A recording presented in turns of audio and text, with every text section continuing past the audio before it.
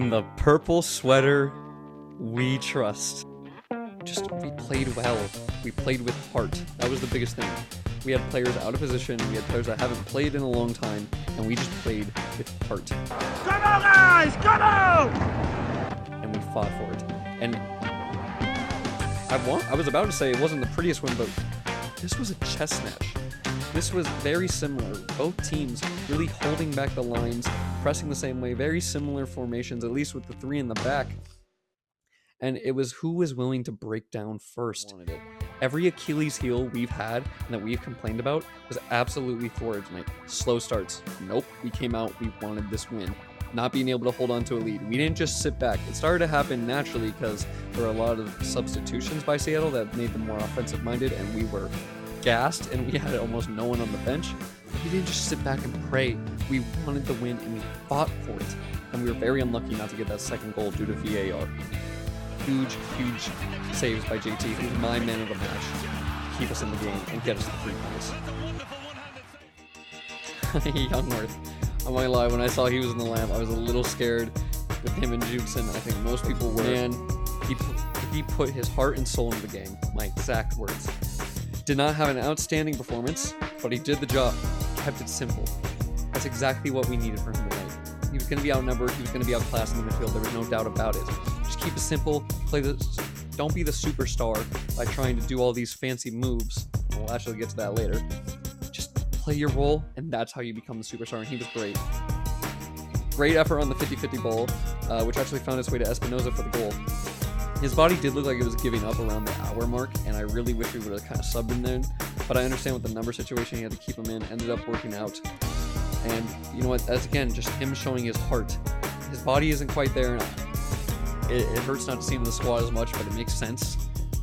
But man, did he put his heart in, especially for that final 30 minutes. The first 15 minutes, I thought he was going to be done after 20. Oh my goodness. First 15 minutes, running hard, doing all these plays. He was playing at a very unreal pace, and I was very happy with it. I gave him a 6.7 out of 10, and then he also fought for the badge tonight in defense. I love it. I've been very critical on Salinas defensively because I feel like he gives too much space. Last couple of games, he's really gone against that, and he has been up in their face, pressing them, using his athleticism, and really won us the ball, and I loved it tonight. Trophies. I gave him a 5.5 out of 10. Poor effort today, slow in the ball, slow off the ball, just a poor attitude, extremely disappointing, and I just feel like that's true. There were times where he'd slow down the play and he'd creative, but that just wasn't needed today. And he didn't look like he wanted to, like there were a couple times I saw him running back for the ball, but didn't look interested, and maybe he kind of tweaked his ankle, but he had a chance early on that he just skied over the net, could have played it wide, either for a pass for Espinoza, could have made that 1-0, or, put it on target.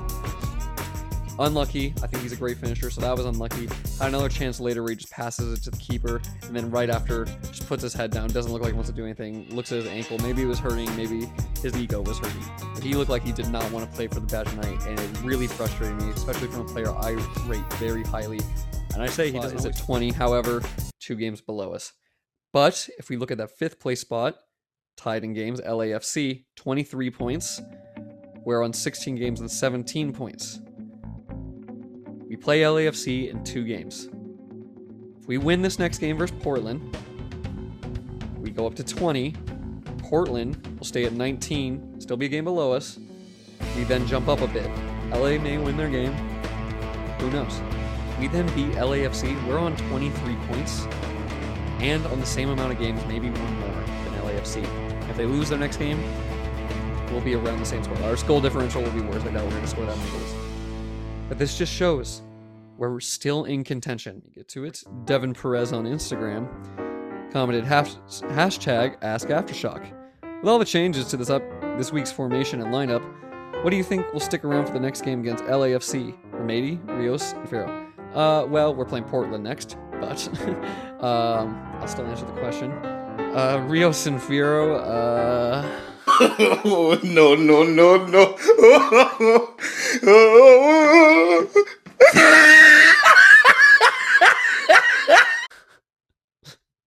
I don't want to see Fierro. I don't want to see him. But a lot of them played for the under 19, under 20, like national team. A lot of our players have not. And if they are, they're starting. Right? These are their reserve players coming in that have played at the national level. our starters have maybe played at international. So that just shows the difference of quality, and that's why it's a little frustrating from that perspective. But as far as the why people are saying that, that's only you only know if you're out there. And that's it for the fan questions this week. But like I said, we have Portland LAFC coming up. We got to get at least 4 points. I would love 6, but we can't afford less than 4. We cannot. Portland, I'm looking for a win, and LAFC, I'm looking for a tie.